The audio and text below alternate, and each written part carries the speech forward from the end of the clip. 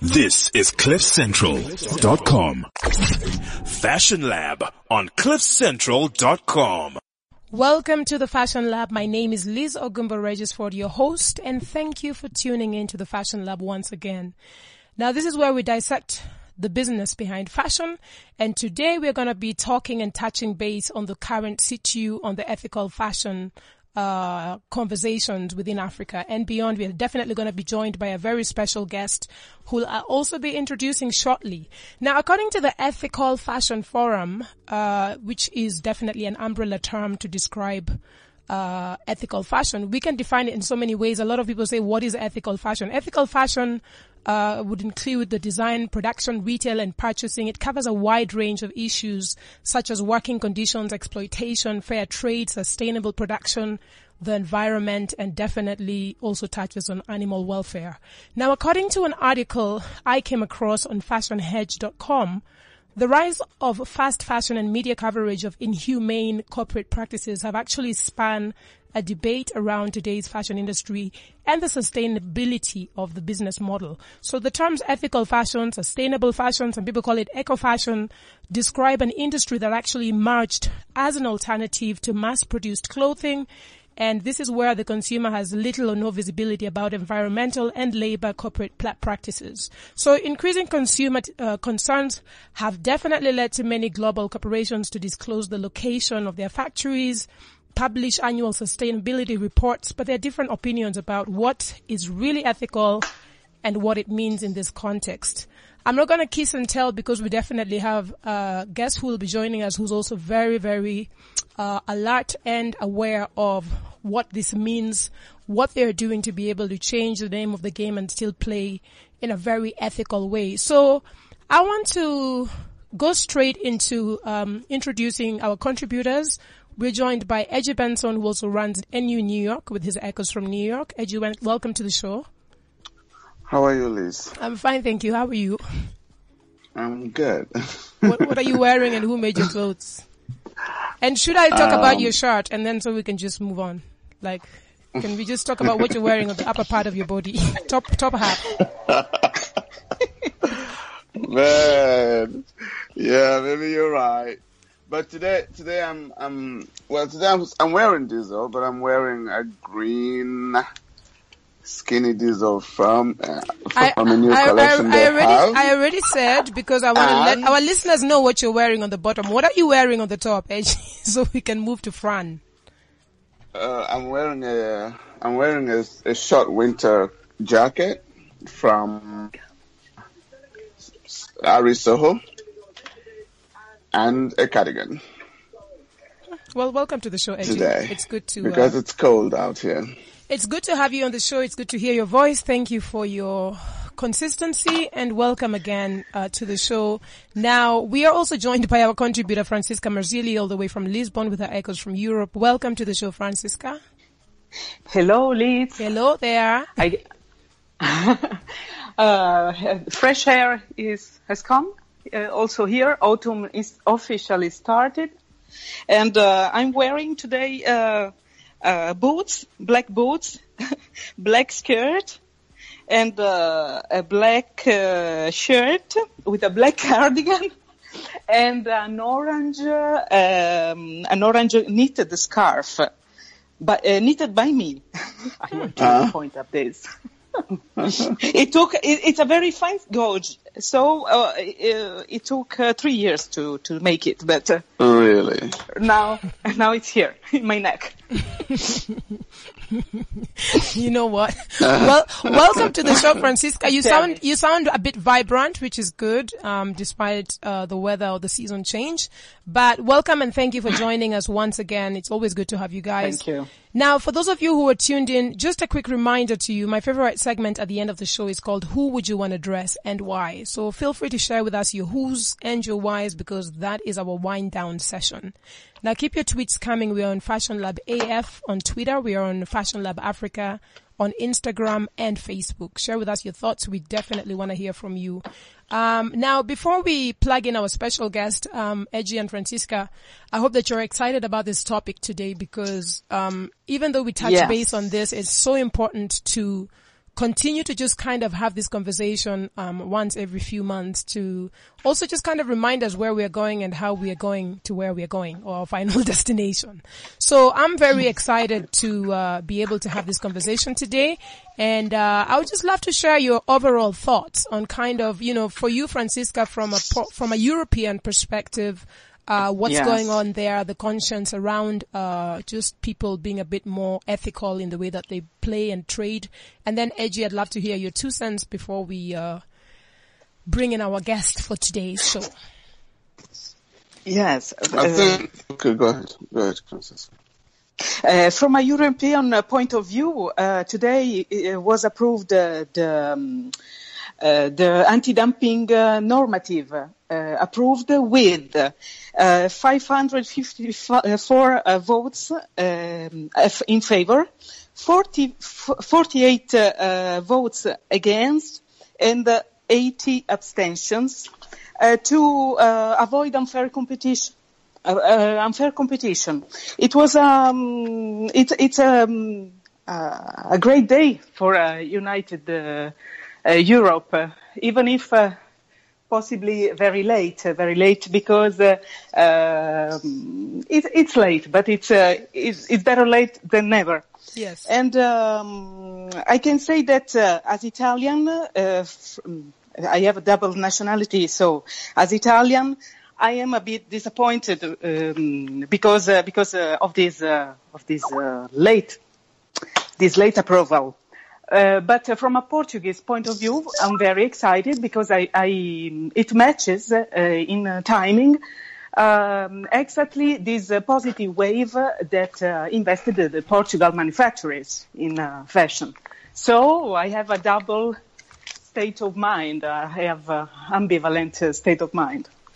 So well, thank you for that. I was going to say to you, thank you for that. But new. Yeah, thank you for that, Francisca. One thing I always say is progress is better than being stagnant. So for me, my thing is I always say that even if it's late, let's just be excited about it. Maybe after the show, I'll get you some wine and cheer you up, okay? And then for Edgy, Edgy, what's your 2 cents around this topic before we get really deep? With our special guest today. Yeah, I think for me, I'm just excited that we are speaking about it from an African perspective today. I mean, with someone who's actually doing it in Africa. So at least Africans can see that it's doable, that Africa is actually a place where it's also happening. I'm a little bit disappointed. I'm proud of Europe, but I mean, in Africa, in the US right now, everything is stepping back, everything that was done to protect the environment, which in effect affects how fashion is produced, or informs how we produce fashion, how we treat people in the industry. All of those things have been like kind of stepped back. The US is stepping away from all the things that encourage ethical fashion in a sense, so it's a bit shameful from this perspective, and I'm proud of Europe. But the industry per se here is working very hard to make sure that, whether it's staff welfare or sustainability in the way that we treat production and how we relate to the environment, we do. The industry on its own is working very hard. So I'm happy on that part.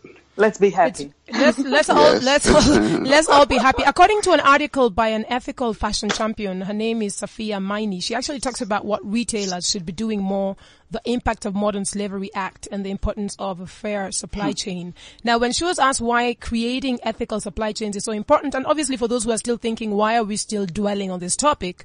She says, we know supply chains are actually complicated, but if retailers can invest in segmented customer databases to maximize profits, then obviously we see no reason to make sure, they can do the same, find out how people are being treated at different points in their supply chains. So I think affordable technology is changing things for garment workers. With a cheap smartphone, it's now possible for a worker to take a photograph of unsafe working conditions, send it to a trade union, and obviously that prevents what we had to deal with, like the Rana Plaza collapse in 2013. Now, if you think you can get away with murder today and you're in this industry and you're sitting there sipping on your wine or whatever you're doing right now, you're definitely living in a dream, because you need to ask Zara what happened, when workers slipped in those things. And now you can see that you can run, but you can't hide. If a worker slips those things in, that's your name. It's done. It's finished. It's a wrap. It's finished. Now for you, like they say in Nigeria. But anyway, I want to come back to introduce our special guest, who is co-founder and CEO of Ethical Apparel Africa. She definitely brings over 20 years of experience in sourcing, merchandising, retail operations while living and working on 3 continents. Now, she started her career at Marks & Spencer, followed by 17 years at George, and then the third largest clothing retailer in the UK, now owned by Walmart. Now, she's launched and led George's Bangladesh sourcing office and managed annual exports. She's also developed and implemented a lean efficiency program with George partner factories that have actually lowered the cost of goods, improved factory profitability, also enabled higher take-home pay for workers. Now, her experience obviously includes a lot. She's worked internationally with the fair trade artisan textiles industry, and also obviously developed factories in Africa for mass production. Allow me to welcome to the show founder and CEO of Ethical Apparel Africa, Karen Pybas. Am I pronouncing this well, or did I kill it? 100%. You get full marks there. Thank you very much for the introduction. Welcome to the show, Karen. Welcome, Karen. Thank you very much. Nice to meet you all. And thank you for joining us. Karen, before you think you're exempt on this one, what are you wearing and who made your clothes before we get into the real talk? I am wearing a lot of jumpers. I'm currently in the north of England and it is very cold.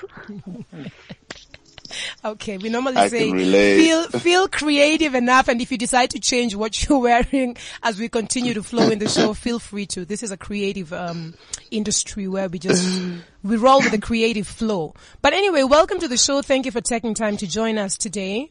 Now, Karen, can we just start by talking about your need to feel or to be involved in fashion from a more conscious level, other than a lot of other players are doing today?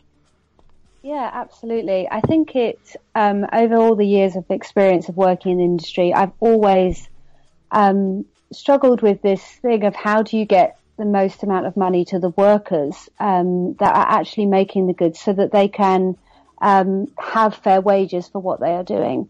And there are so many steps in the supply chain, from a buyer making a decision down to a worker making the goods, and trying to understand like what really is ethical manufacturing. And, that's more than just passing a base code, paying minimum wages, making sure a working place is safe, but what is true ethical manufacturing?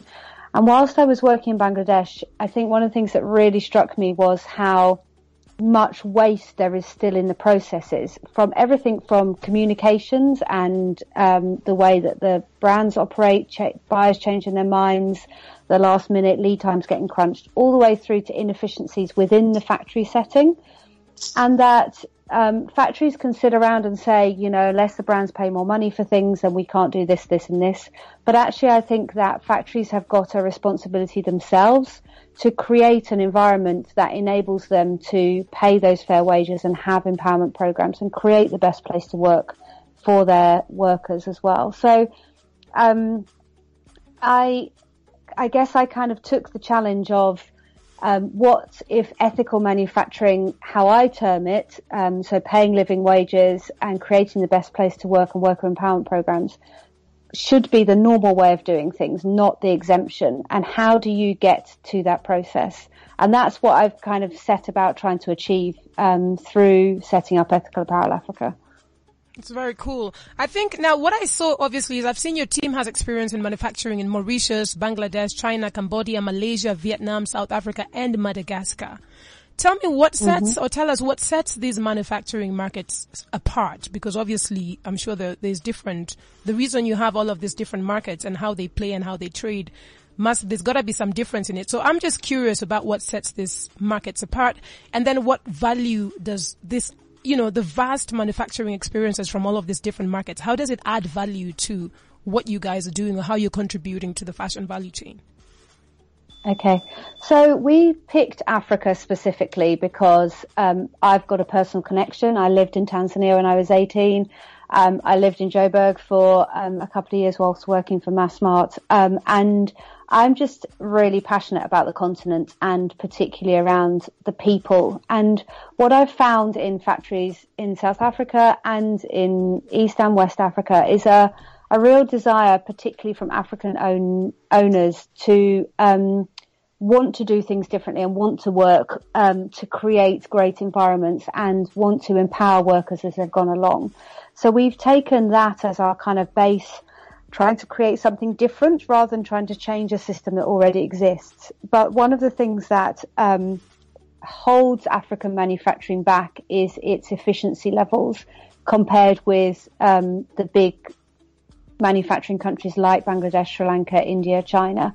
The things just don't go down the line as fast in an efficient way as those countries, and that's where the competitive edge they need to increase.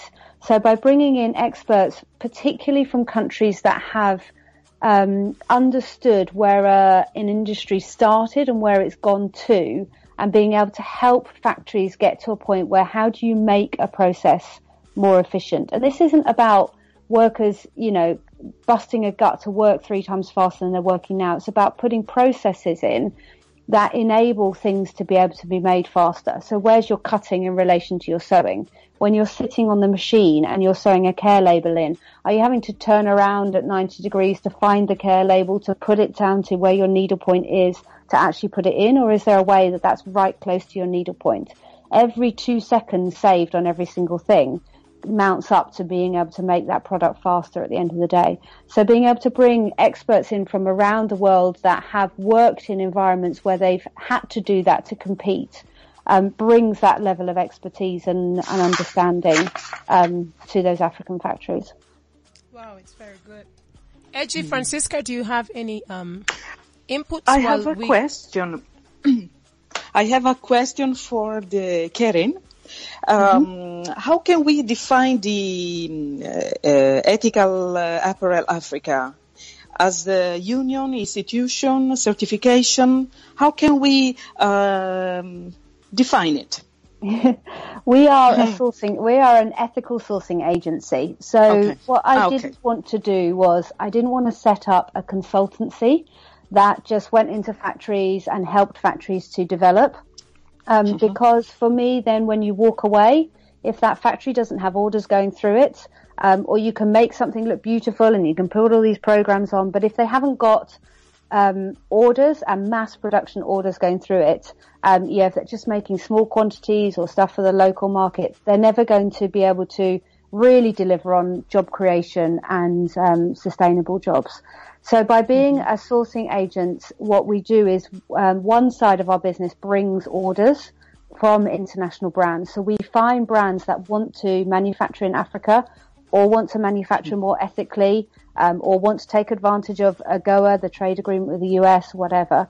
And we match those to the right factories with the right skill sets. We specifically work in West Africa. And on the other side, we are then developing factories. So we take factories and we work alongside them. We're in those factories every single day, working alongside them, developing their technical skills, developing their social compliance, and everything else. And in much more of a deep way than a lot of sourcing agents would do, to get them ready to be able to make that international order. It's a very, it's a huge, how to say? A huge role to take. Commitment. Pants. Yes, because we make this activity agency of sourcing in Portugal and between Portugal and Italy mostly. And I see that it's a very, very incredible amount of things to do.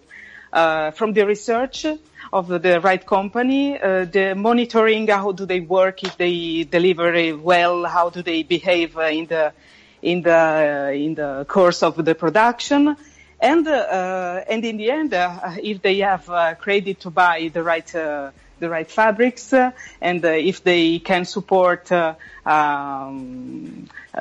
instance, a late payment, it's an important thing to think about, to be concerned about when you make this kind of activity. So good luck, and I have congratulations, mostly congratulations for this. Yes. Thank you. It is a huge task, and I am so grateful for the incredible people that have come to work with us from all of those countries. You know, they work so hard and they're so passionate about the vision of trying to create factories where the workers' voice and their skills are respected within that working environment. And these are not easy countries to operate and live in, but the people make the difference. Yes. Karen, go ahead, Eji. Go ahead.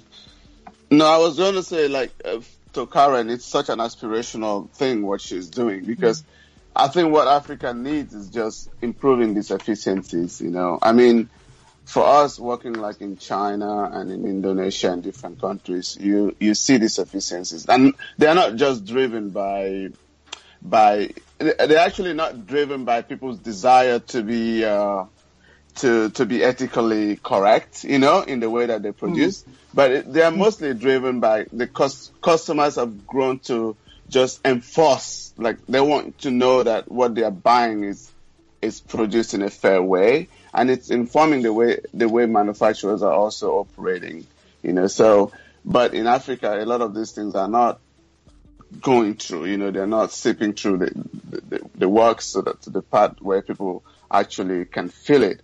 So for her to be doing what she's doing in Africa, it's aspirational, and it's really going to help in terms of increasing efficiencies and just the little minute things that people miss out, that people think don't affect the way the product turns out, like just having everything set, arranged in such a way that work flows very well. All of those things, I mean, you save time, and when the worker can go home early, it all improves their life. So it's really cool. I'm thankful for what she's doing. Thank you. Yeah. So Karen, another question I'm just curious about. Do you actually think that Africa has the efficiency today to take over what Asia has been doing for years and years and years? And if you do so, what do we see? Where do we see the future of this? Are we looking at like a 10-year mark, or because obviously it's going to take a lot of time and resources to be able to make sure that we set certain things into place to be able to make sure that this is actually the hub and the manufacturing hub that's taking over the world? Absolutely. I think it very much depends on the model in the factory that are being put in. And it is definitely a marathon, not a sprint. I would say that to get the best long-term objective and to really make that change, it's more of a slow build, but there are factories that are being brought up in Ethiopia where the expectation is that they will very fast get up to the same efficiency levels. Most of those factories are foreign owned and invested. So I think it depends on the model you've got. It also depends on the volume of business that's going through that factory.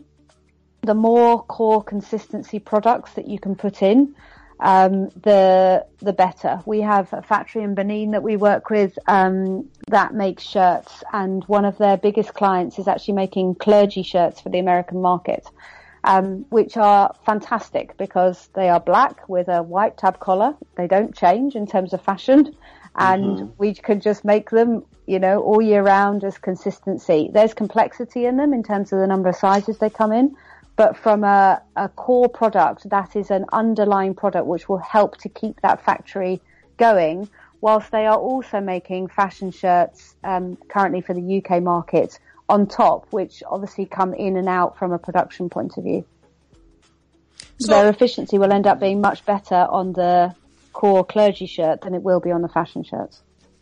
So what are some of the brands that you're working with right now, and are you looking to encourage more brands to actually get their manufacturing set up and done in Africa, or is it just that, you just care about trading and playing in an ethical way, so it doesn't matter if it's in Cambodia or if it's in Africa or if it's wherever? What's your sentiment around where to encourage? So we are Ethical Apparel Africa. We're only operational in Africa, and currently, as a business, we're only operational in Ghana and Benin. I think there's other huge opportunities for West Africa, in Cote d'Ivoire, Senegal, potentially even Nigeria in the future. And I think that for me, West Africa is still dominated by African-owned factories, and we only work with African-owned factories. And because that's where we see the potential, and that's where we see the ethical focus particularly.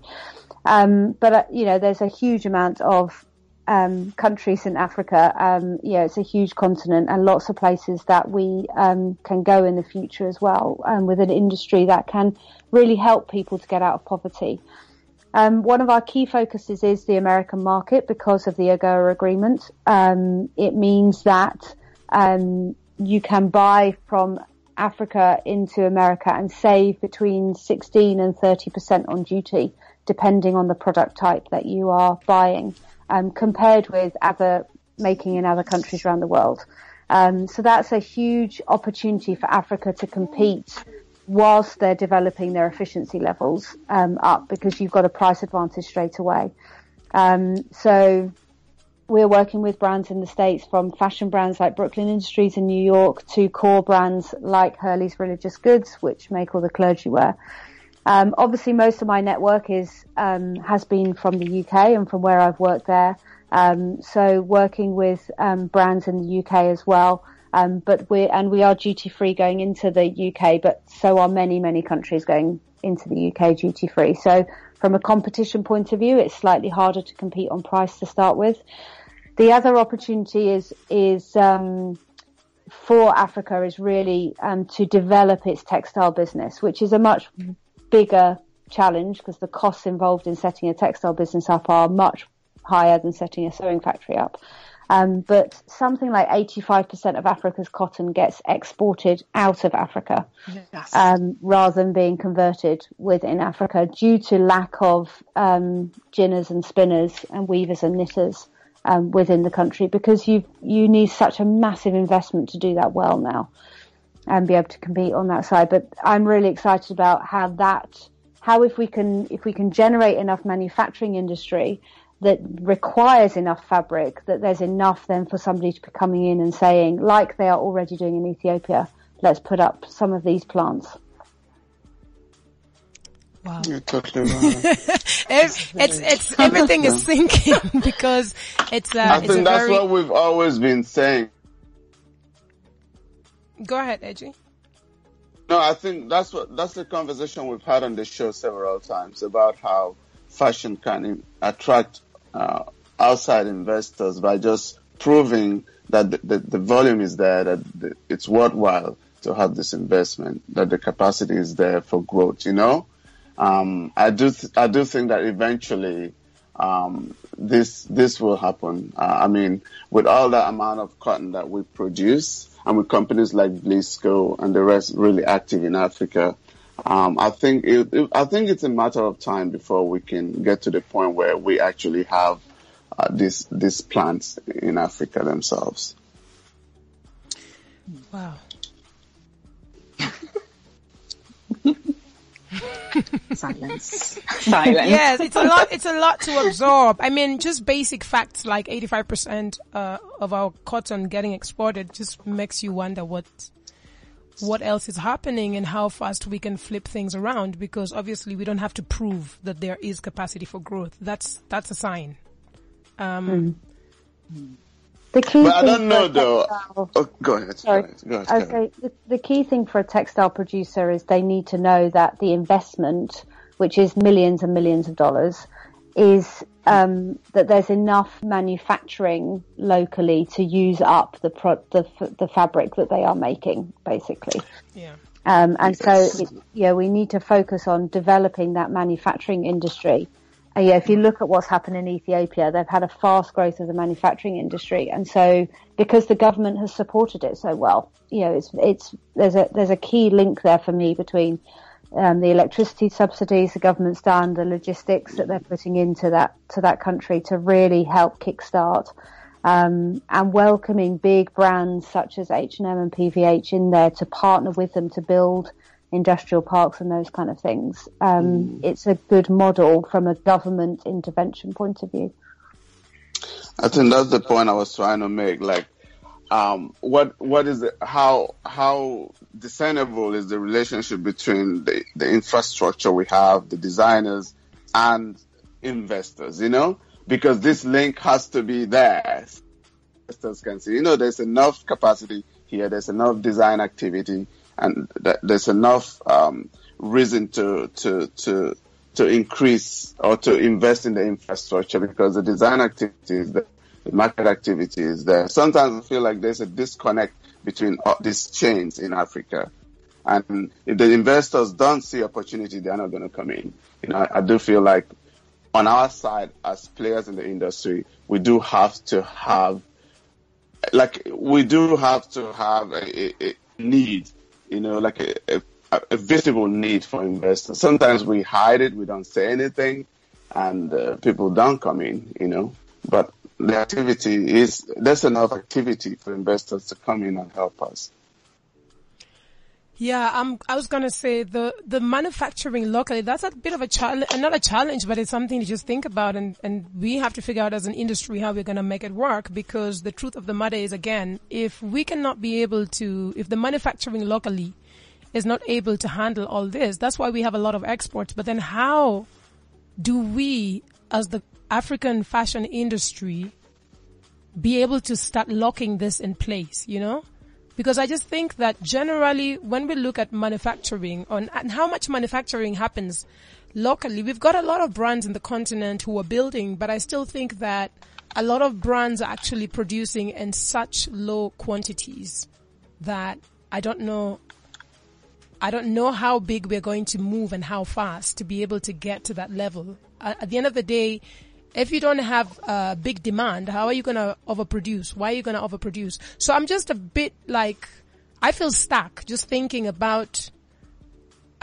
what brands are here. There are brands obviously who are constantly producing, but then what about the units?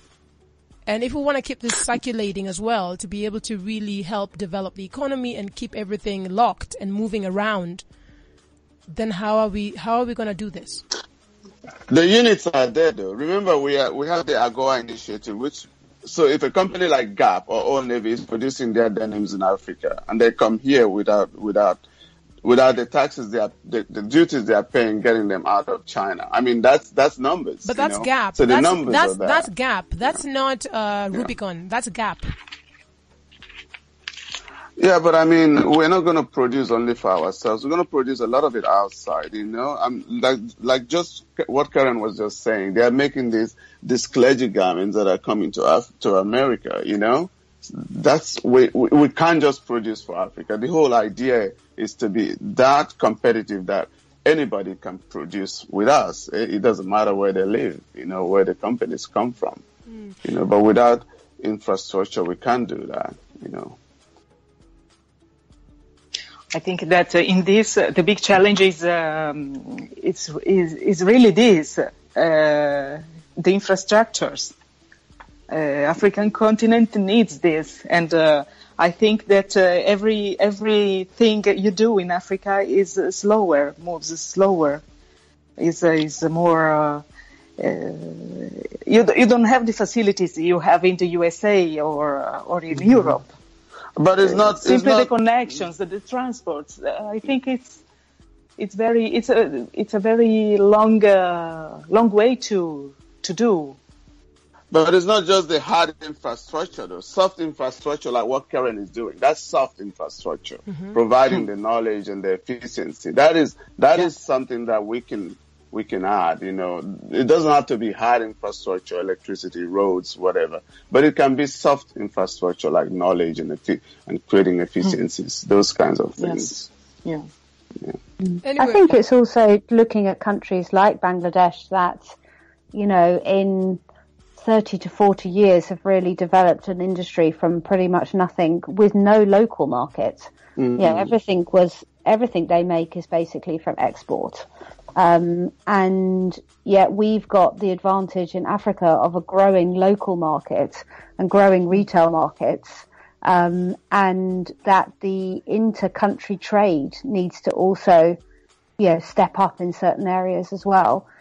Plus then the export market. And if you look at things like AGOA being able to add that, it's really down to how can you convince brands to come to Africa and to take that risk of moving to a new continent to make, and what are the measures that you can put into place to help that. And I think that's where the Ethiopian government has done a good job in terms of working alongside the brands and effectively underwriting the risk by being committed to the industry.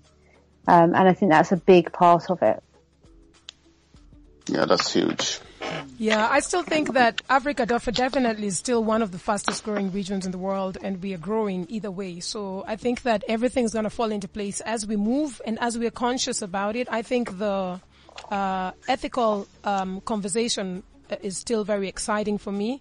And I think, Karen, one of the things I'm just curious about, where do you see the future of Africa when it comes to manufacturing and when it just comes to being that hub that we've got all these eyeballs on Africa now? Where do you see the future for African fashion?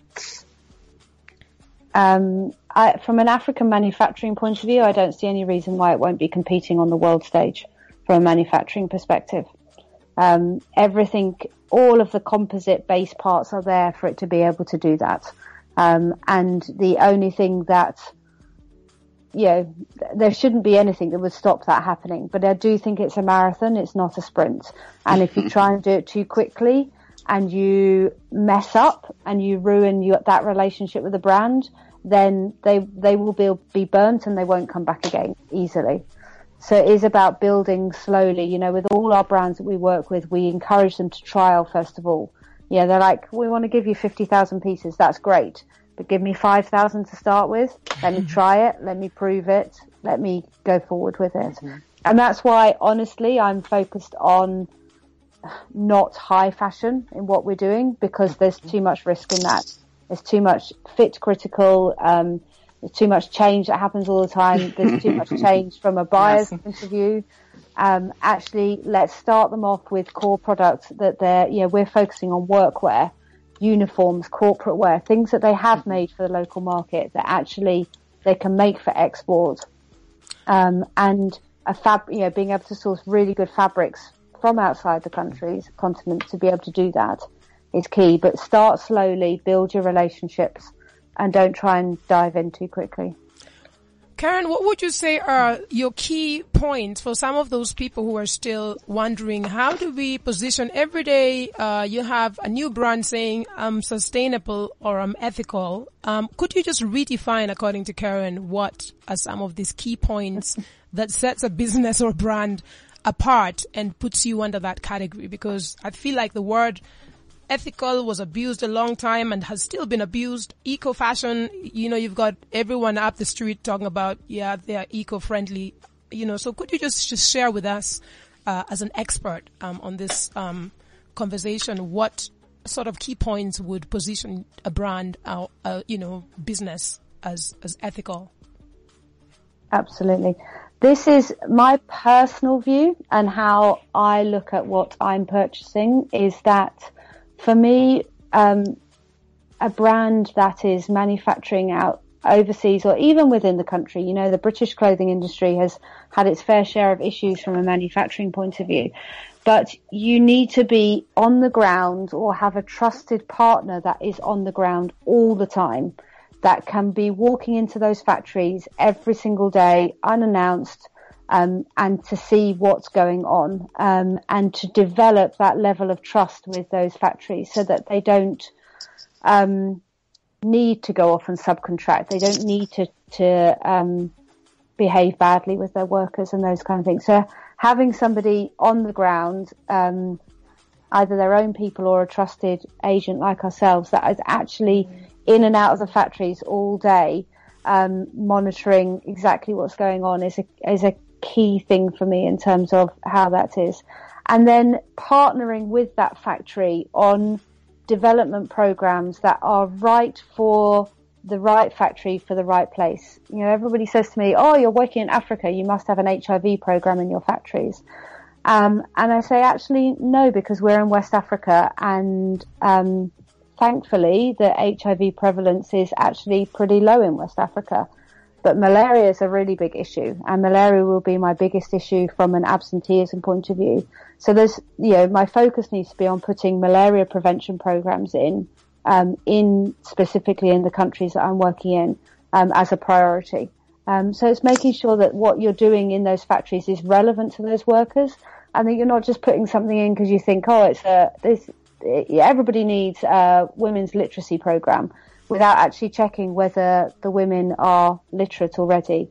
You know, in West Africa, most of the factories we work with are actually run by women and owned by women, very empowered women. And, you know, I don't have a male dominant environment from a factory management point of view. So it's about finding the right things for the right factories in the right place and being on the ground, I would say. It's good for those who are tuned in. That's awesome. Yeah, I have one more question about the monitoring topic for the caring. With the today approval from the European Parliament, Commission will observe in loco the companies and their way to manage the processes of production. I ask, would you see in your future to have an agreement with the European Parliament to support this activity of monitoring in loco for African suppliers?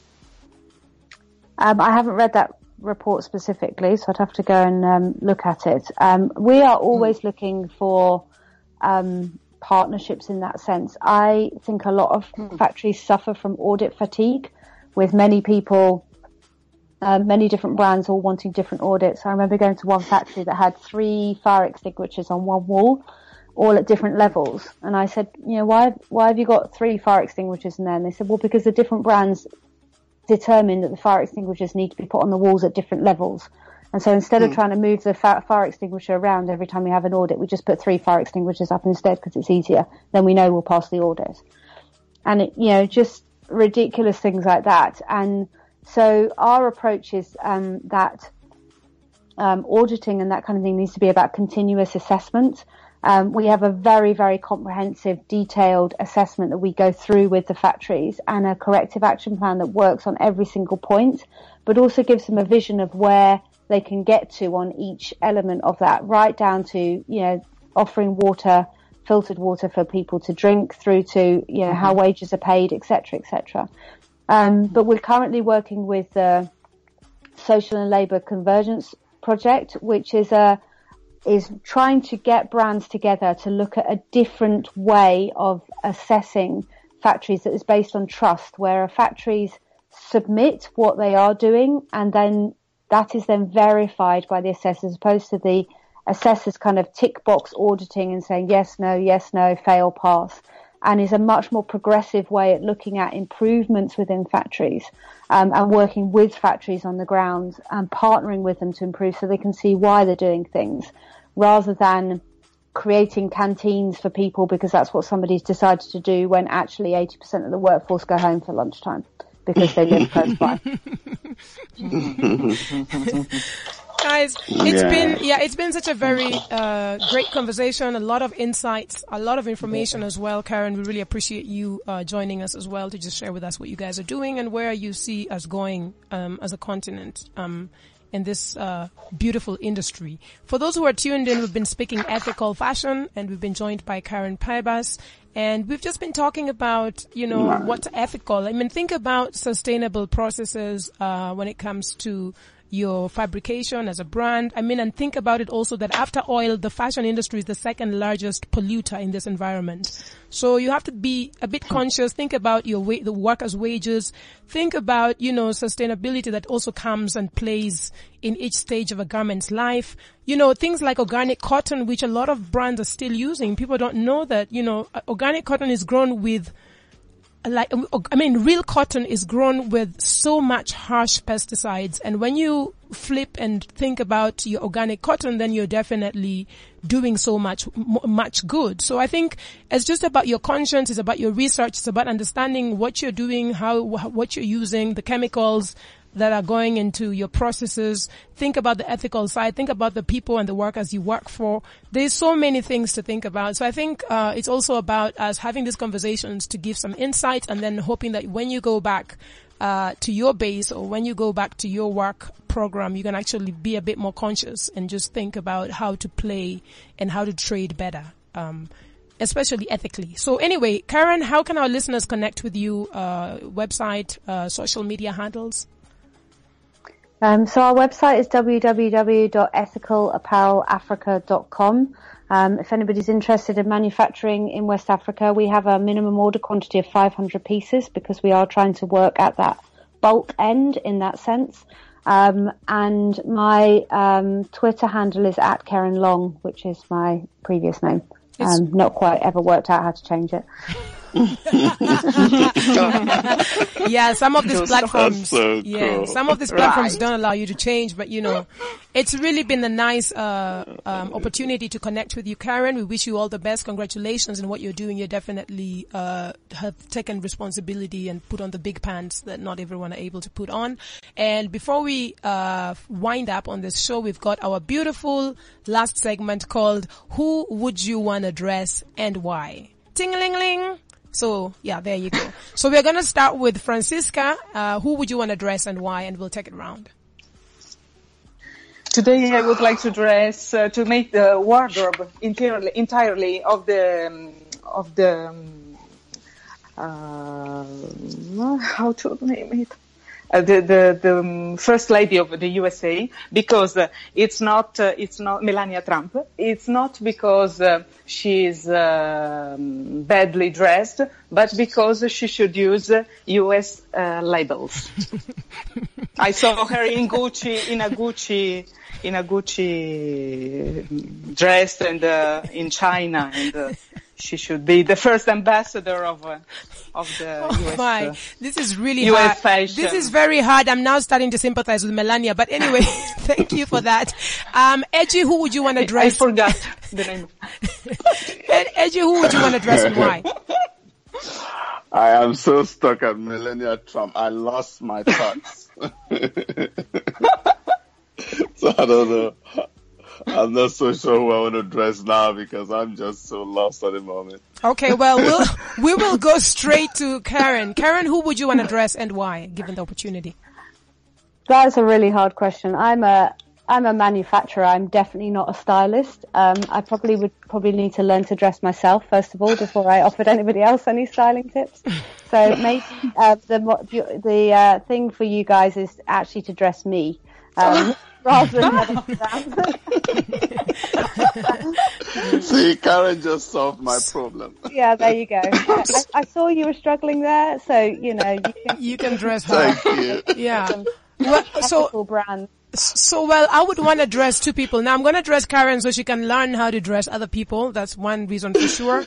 And then I'm interested in dressing, again, I've done this before, but Isabella Dos Santos, I would definitely want to dress her. This is a woman who's been deemed Africa's richest woman. She's an Angolan businesswoman. Yeah. And yesterday, I just first of all want to wish all the Angolans happy Independence Day because, for anyone to pull out Madame Dos Santos out of place and displace things the way they did, I think the president of the current president of Angola is not even playing. So I want to dress Isabella, hoping that I could dress her in some sustainable fashion on her way out, and maybe it would inspire a new business model for her too. Something else to do besides being in the positions that she's been in. But anyway, it's been a fantastic show. For those who are listening, we are on fashionlabafrica.com. Reach out to us at info@fashionlabafrica.com if you want to share your thoughts, if you want certain subject matters to be dissected in our lab here, or whatever it is that you want. But Francisca, we definitely appreciate your presence in the house. Thank you for joining us. Edgy, we also appreciate your presence. And for those who are at home, be safe, do what you need to do, and just think about playing in 2018 in a different way. Think ethical, and hopefully we can save the world. Otherwise, it is peace and love until next week. CliffCentral.com